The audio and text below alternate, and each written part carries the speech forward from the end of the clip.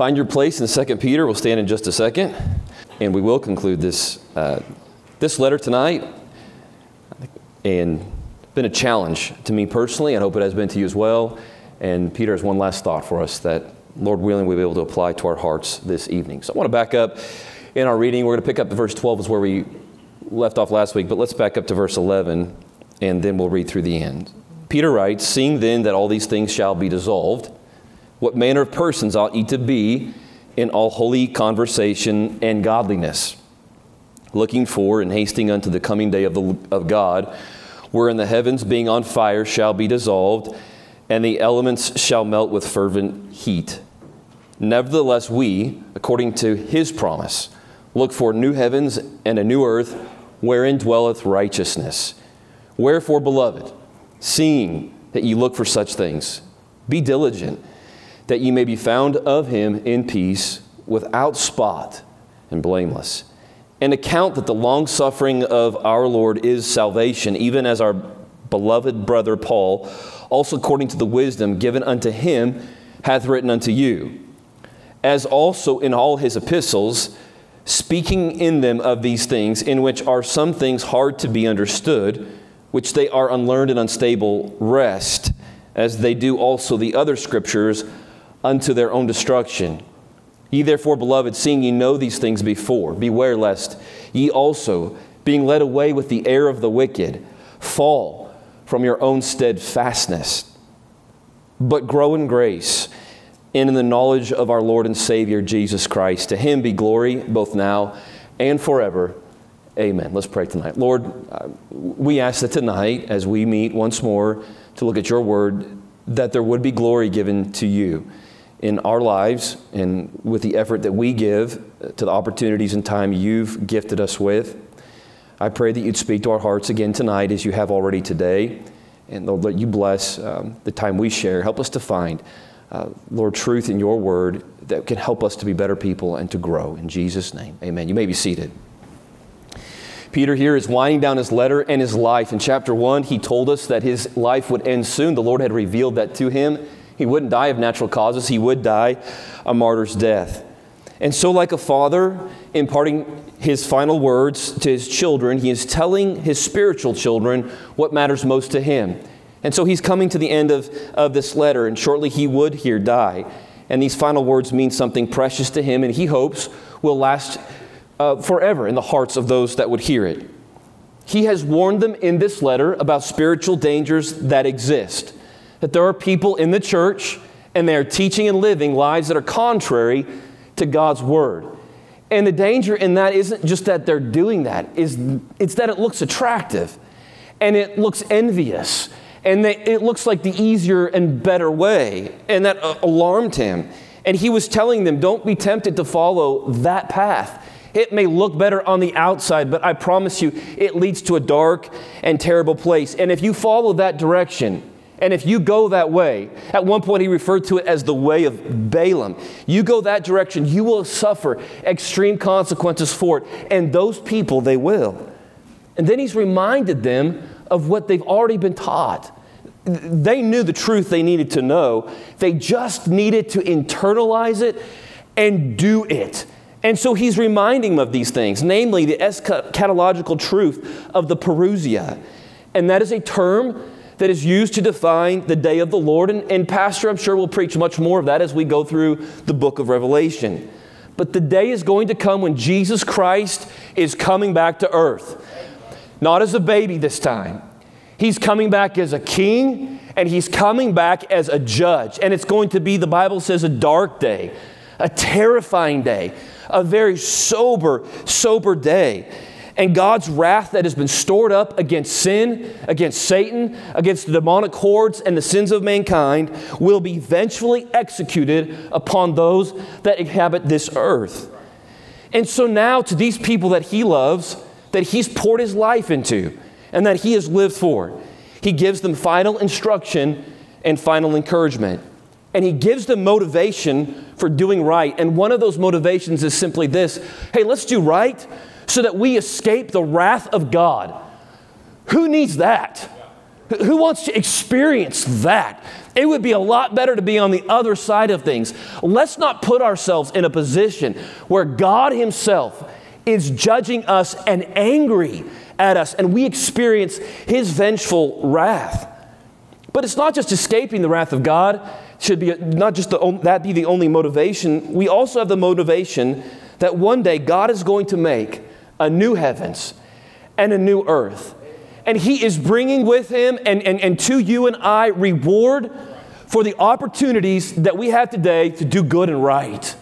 And that day is coming. And this place that he's creating, it's a place, the Bible says, where righteousness dwells, is what he writes. There is no sin there. The Bible teaches us that there's no sorrow, there's no tears, and there's no opportunity to do wrong. It's a place where righteousness dwells. It's a new heaven and it's a new earth. And it will be as real to us as this moment is one day. And it won't have an end. And it's not going to have a night. It's going to go on forever and ever. And since the Lord is returning and that day is imminent, it is coming. Mark my words, mark God's word. It is coming. We need to be ready for that day. And so, what we do between now and that day has eternal reward and consequence attached to it.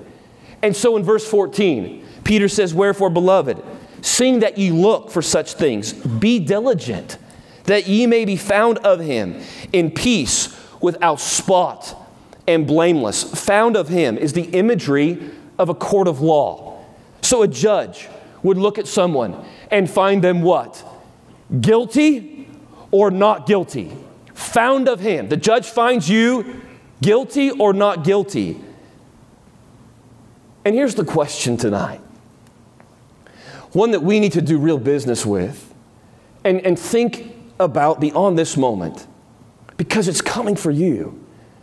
How is the Lord going to find you?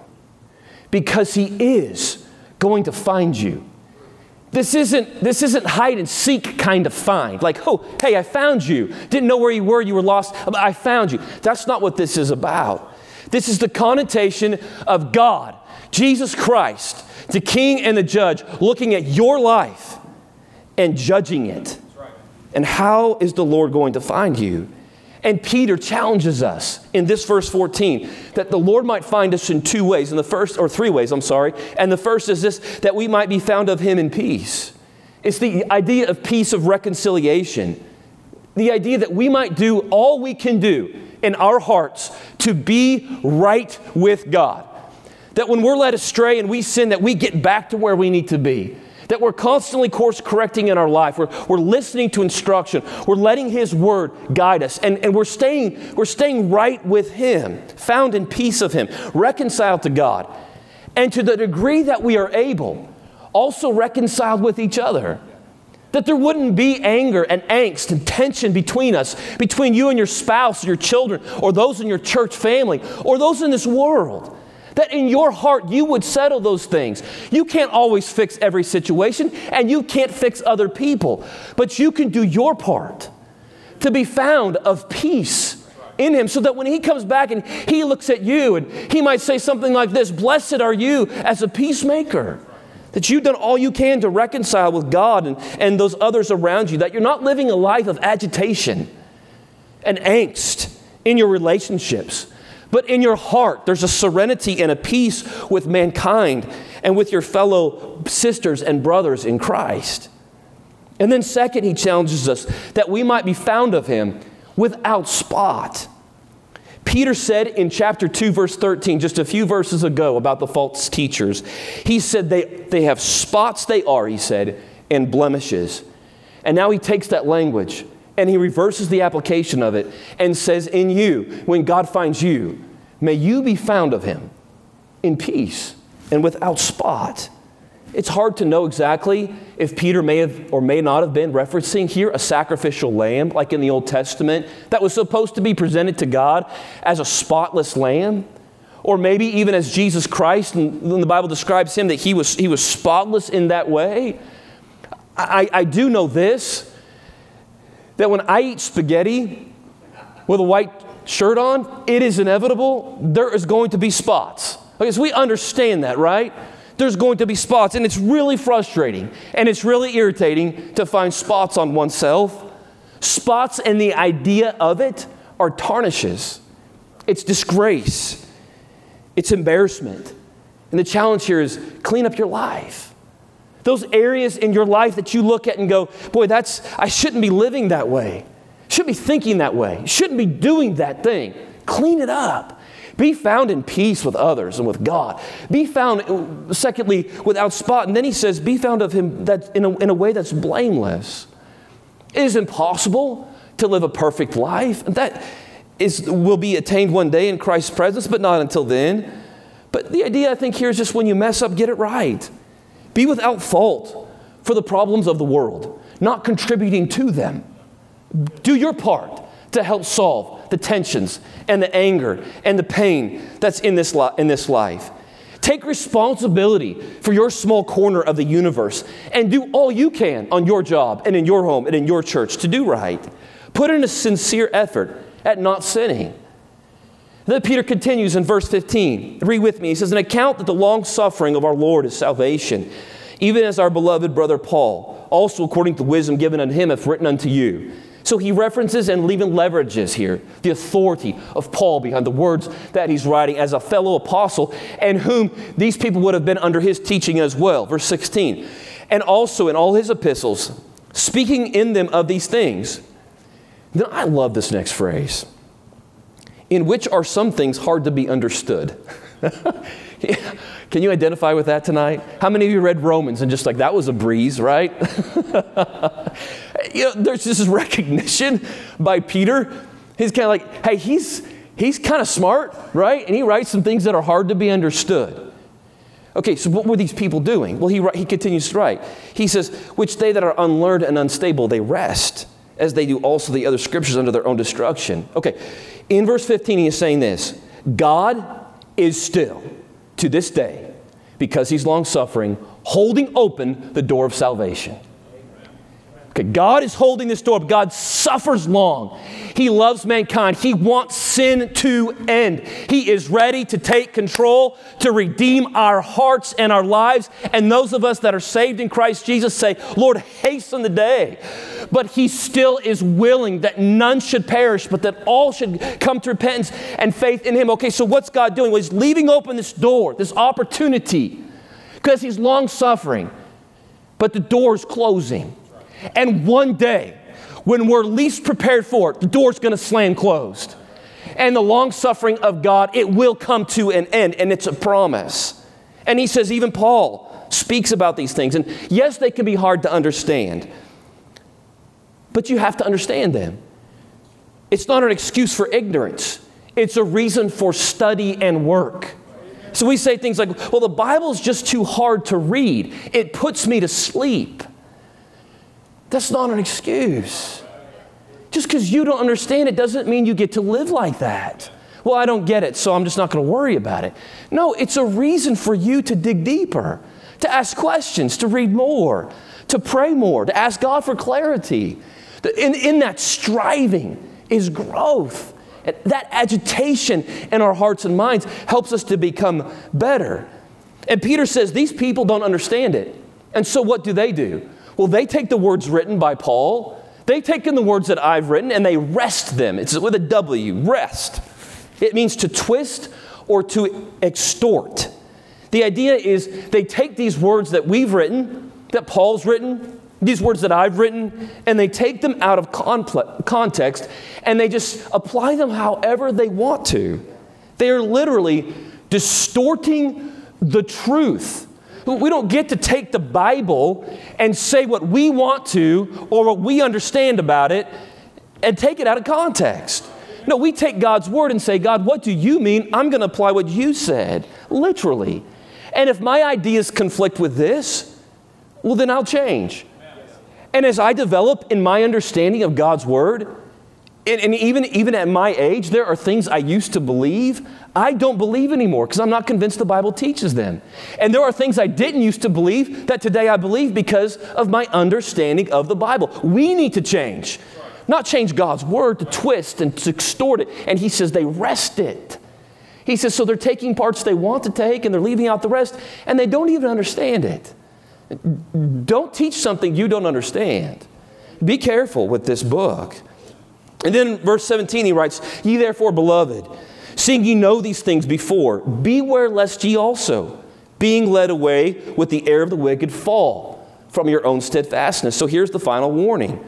We can have solid confidence in our salvation, but that confidence can lead us to presume upon God's grace. And so here we are, and we get saved, and we know we're going to heaven, and all of a sudden we can relax our morality. That's what these people did. We can indulge in our freedoms, because that's what these people did, and they were falling.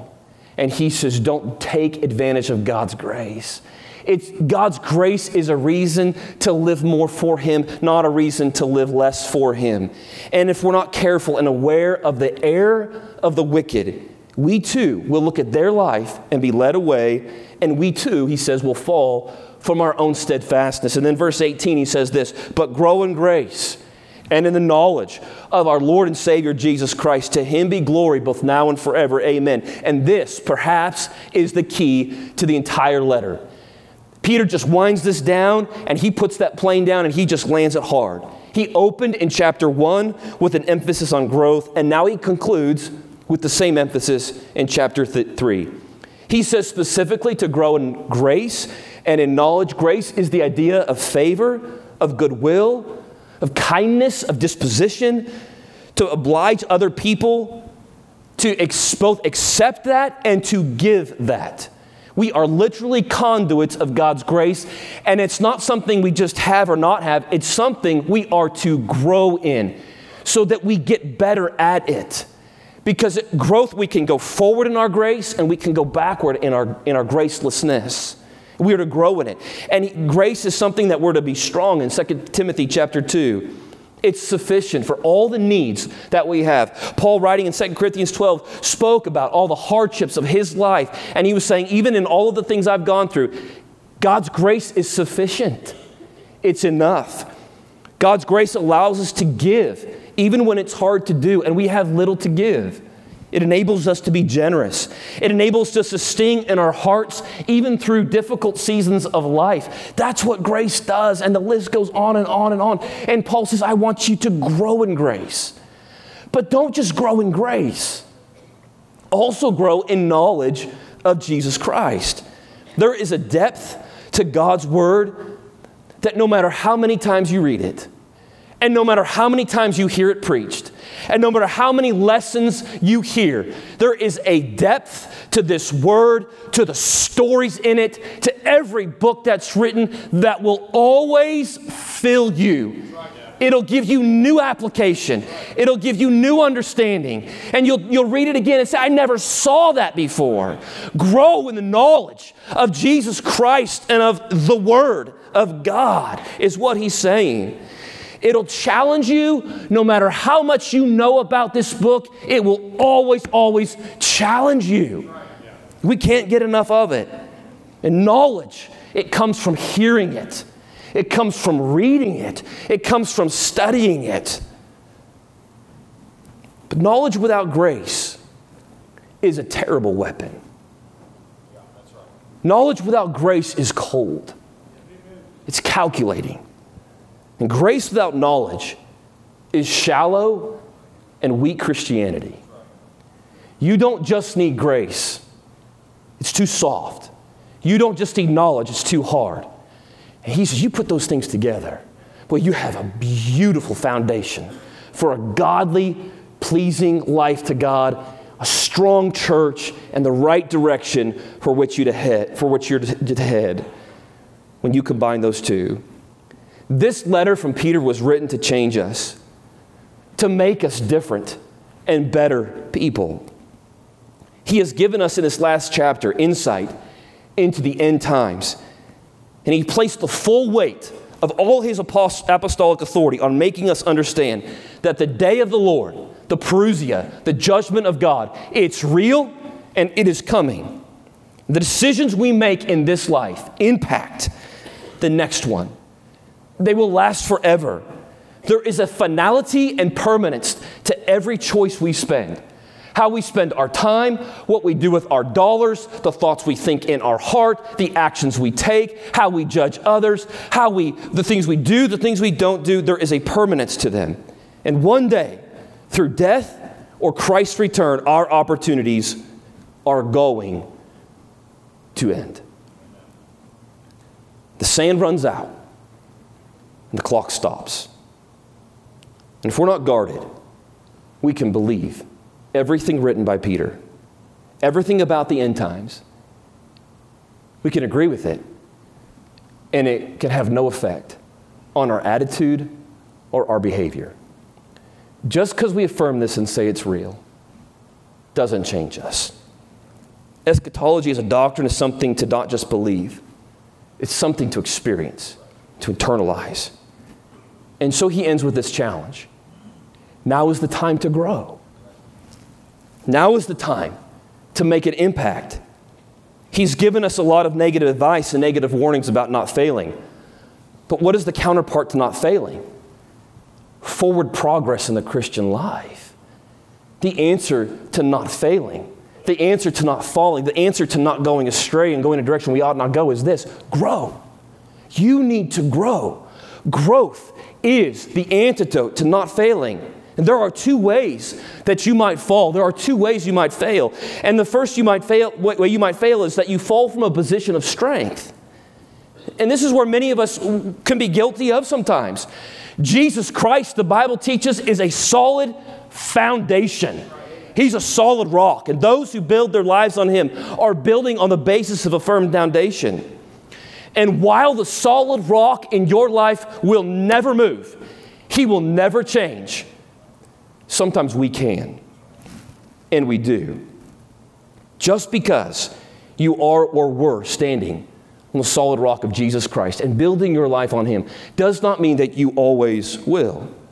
You can't fall from salvation, but you can fall from being steadfast.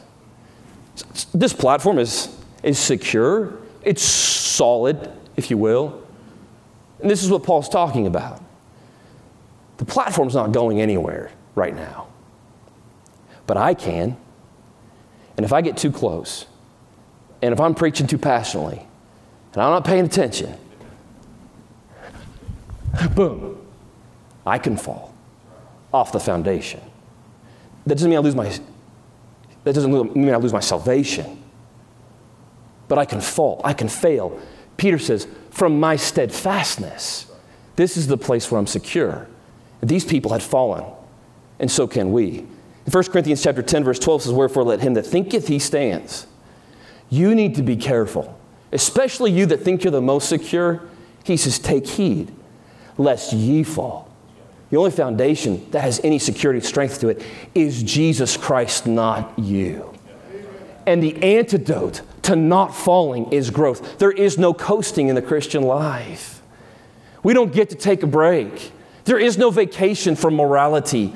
We don't get to take time off from not serving Christ.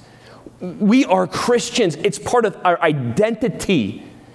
And if we are going to not fall, we need to be growing. We need to be better and better people. But the second way we can fail and fall is that we never grow strong in the first place. With children, there is something called a failure to thrive. And those of you who are parents and had children, had them in the hospital, you've heard those terms before. What is failure to thrive?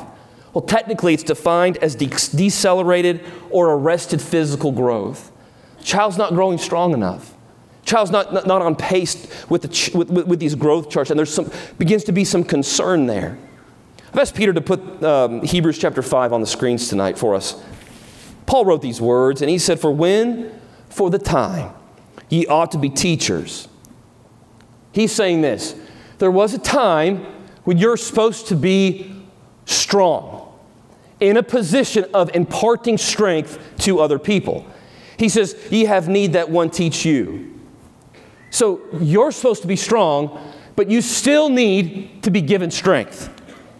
He says, again, which pray the first principles of the oracles of God and are become as have need of milk and not of strong meat.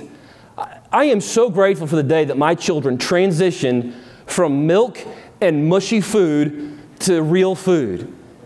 And I had to stop, I could stop spoon feeding them and they could feed themselves. This is what he's saying. You're supposed to be feeding yourselves. You're supposed to be contributing and helping to feed other people. And here I am still spoon feeding you. Okay, verse 13. For everyone that useth milk is unskillful in the word of righteousness. He's a babe. There are a lot of Christians that are addicted to milk. And they're still, forgive me, sucking their thumb. In verse 14, he says, but strong meat belongeth to them that are of full age, even those who by reason of use have their senses exercised to discern both good and evil. What was wrong with these people to whom Paul was writing? And if you can't tell, this was an insult. A failure to thrive. Here's a Christian growth chart. And here's the day you got saved. And a couple years down the road, there's these check marks. You should be about here after a few years. And a few more years, you should be about here. And after a few more years, you should be about here. And he said, you guys have been saved for this long, and you're still back here. That's a failure to thrive. It's unhealthy, it's ungodly, and it's not the intent of God's word or what he has sacrificed himself for. For some of us, years can go by, and there's no growth in our grace. We're not more gracious. We're less. There's no kindness, no generosity, no goodness to our spouse or those around us. By this stage in your Christian life, you should be being a solution to the problems of others, and instead, you are burdening others with your problems. You should be the one helping other couples. You should be the one discipling others. You should be the one that's in a position of strength, and instead, you're still over here needing someone to feed you milk. Paul says that's not okay. And Peter says you need to grow. We age when we get older. And for too many of us, we're not any better spiritually. And that is not the goal of the Christian life. Peter himself got better as he aged. You look at the young Peter back in the days of Jesus, the night of his crucifixion. And Jesus says, Peter, that chicken's going to crow. Because that's what you are. You a chicken. And he did. Peter wept in shame. He went back to his old vacation. But that's not where Peter stayed. Peter thought to himself, I've grown up. These 3 years with Christ have made me a spiritual giant. And Jesus, it's you and me, buddy. We got this. We'll hang tight together. Moment of temptation. Moment of trial. He was back to where he was before. But he didn't stay there. He took a few steps back, and then he took giant leaps forward. And by the time he writes this letter, he himself is ready to die a martyr's death. And when they come to crucify him, he says, I'm not worthy to be crucified the way Jesus was. Do it to me upside down. That's maturity, and that's growth. But for too many of us, there's no growth in our grace, and there's no growth in our knowledge. See, for many of us, we should be, at this stage of life, more empathetic. We should care more about eternity. We should love God more. We should be a better example of service. We should be more generous, more loving. Our testimony should get stronger and our name better. Our light should be shining brighter than it is. We should have more wisdom. We should be more committed and more involved with what matters most. But for many of us, we're no better off today than we were 5 years ago. No better off today than we were 10 years ago. And if you were to ask someone close to you, hey, am I growing? It's, I don't see it. I don't see you as any better than you were a few years ago. No growth in grace. No stretching in our knowledge. We don't listen better. We don't work at having a better marriage. We don't deny ourselves. We don't pray selflessly. We spend little to no time thinking about eternity. And Peter's answer to all of this is you need to grow. you need to grow. And you need to grow in two specific areas. You need to grow in grace, and you need to grow in knowledge of Jesus Christ. And you should not stop that process. Growth, though, is only going to happen when you make it happen. Too many of us are waiting on someone else to get better. Waiting on, better Sunday night sermons. Wait till this series is over, and then I'll start growing again. Waiting on our spouse to grow up.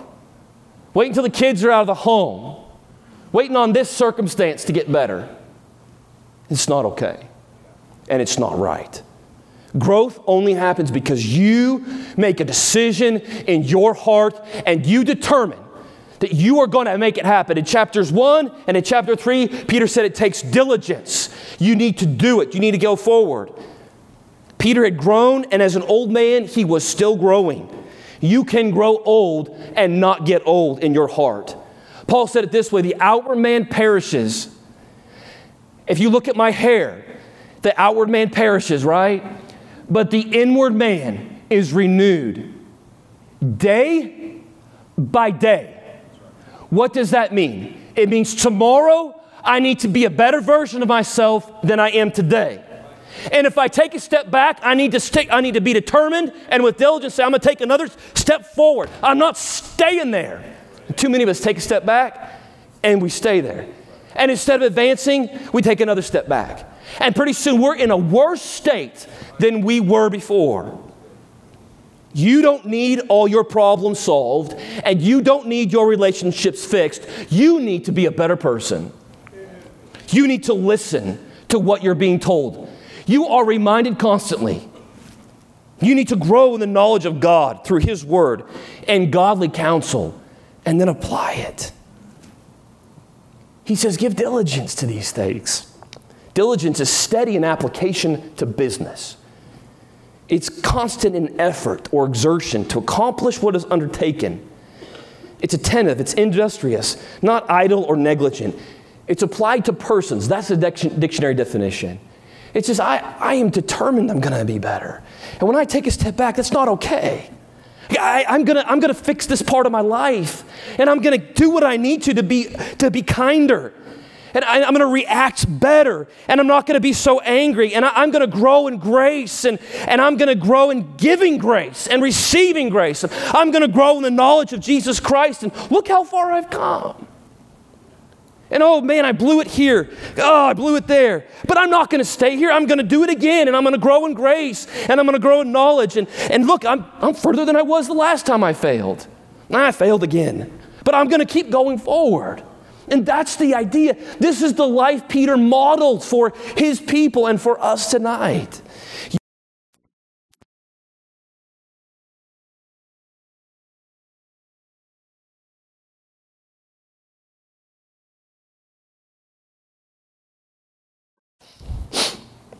Am I back on? Yeah. Okay. I'll take it, Andrew. Just leave it here in case I need it again. I preached the battery pack off there. Sorry. All right. Growth is not automatic, and nothing happens without it. You don't take a packet of seed from Lowe's and go throw it in your backyard and have carrots overnight. You don't get Christian fruit without constant effort and exertion. No one is going to grow you. Your wife is not going to make you a better man. Get over it. You have to decide to get big. This is what we do on Father's Day. We just be mean to men, all right? You have to decide that no matter what happens, you're going to commit your life to what matters. Stop waiting for time to grow. Start now.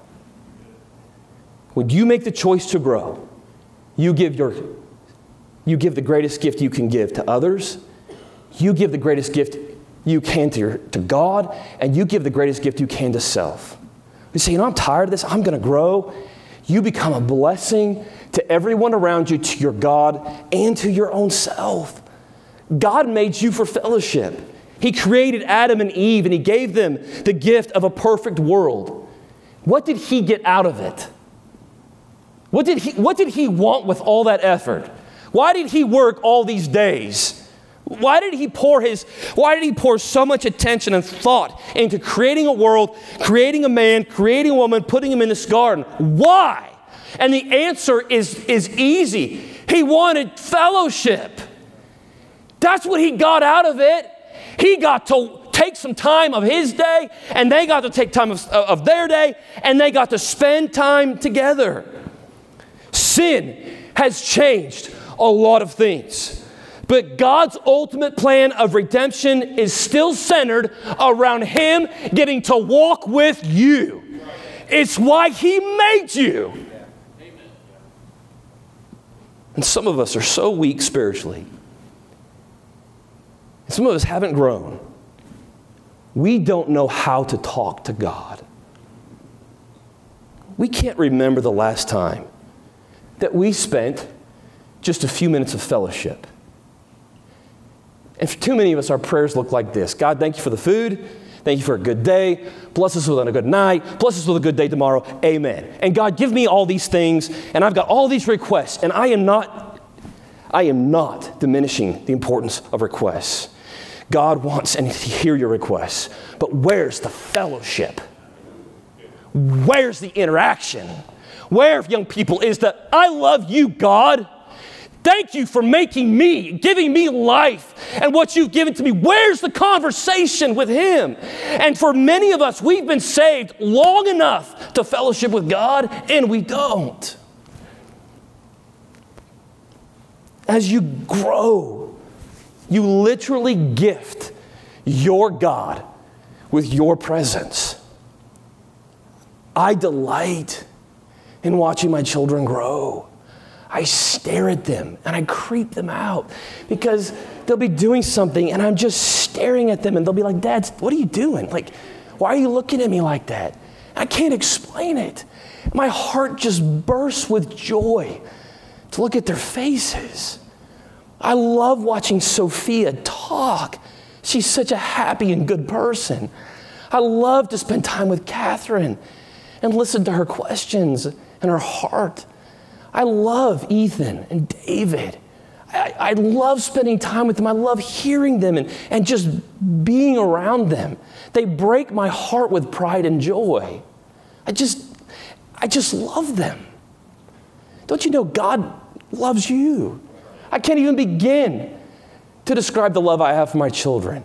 And it pales in comparison to the love that God has for them too. And don't you think God delights in watching you grow?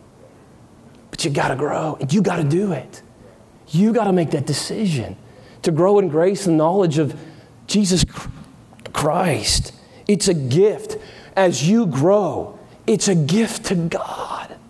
But it's not just a gift to Him, it's a gift to other people. It's a gift to those you love. Elizabeth and I have been married for several years now. She doesn't need the version of me from the first 5 years of marriage. Hey, that was a version of me. That was me for first 5 years. But hopefully at the end of 5 years, I should have been a better husband than I was year one. She doesn't need the version of me from years 5 through 10 or 10 through 15. She needs a better version of me. She deserves it. And I should be growing. But too often our spouse gets a version of us that's worse than when we got married. And not better. No growth. No grace. No knowledge. Shame on us. We need to be better than that. Still struggling with the same struggles. We just have more wrinkles and flabbier skin. The passage of time is also the passing of opportunity. We should be better parents. We should be a better witness. How long are your excuses of ignorance going to hold up for not sharing your faith? Because Peter says, hey, some things are hard to understand. That's a reason to study and work hard.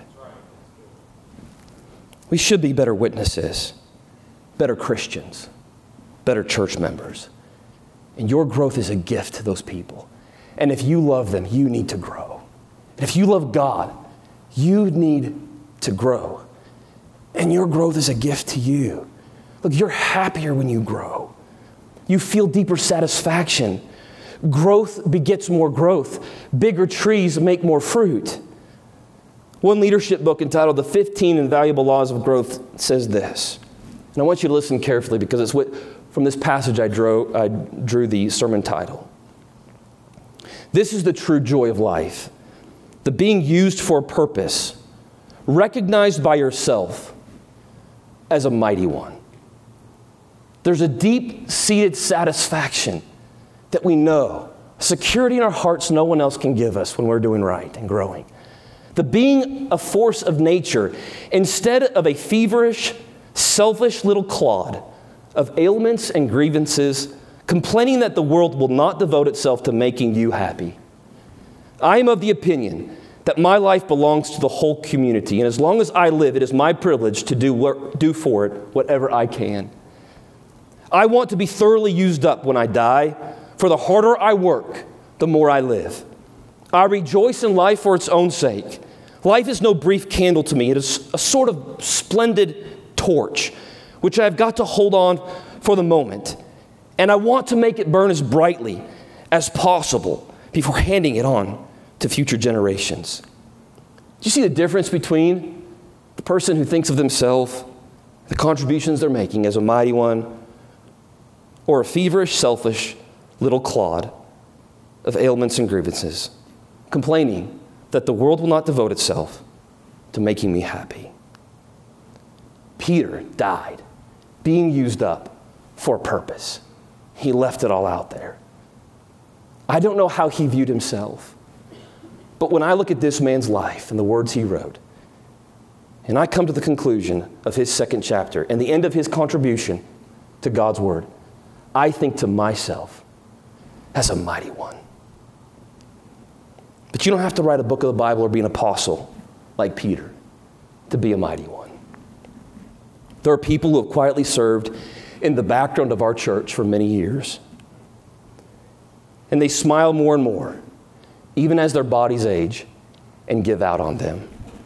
Their disposition has gotten sweeter, even as they have gone through personal tragedy and physical harm. Their relationship with their spouse and children and friends has become stronger, and it has become better. And they just keep growing. And they gift God, and they gift us, and they gift themselves with their growth. And I would say to you, they may not have written a book of the Bible, but they too are a mighty one. And there is great reward for those. Are you a mighty one? Are you one of those? Have you grown? Do you have that satisfaction in your heart? You know, I'm not perfect. I'm working on it. I'm working on trying to remove those spots and blemishes. I'm not perfect. But I'm not that guy.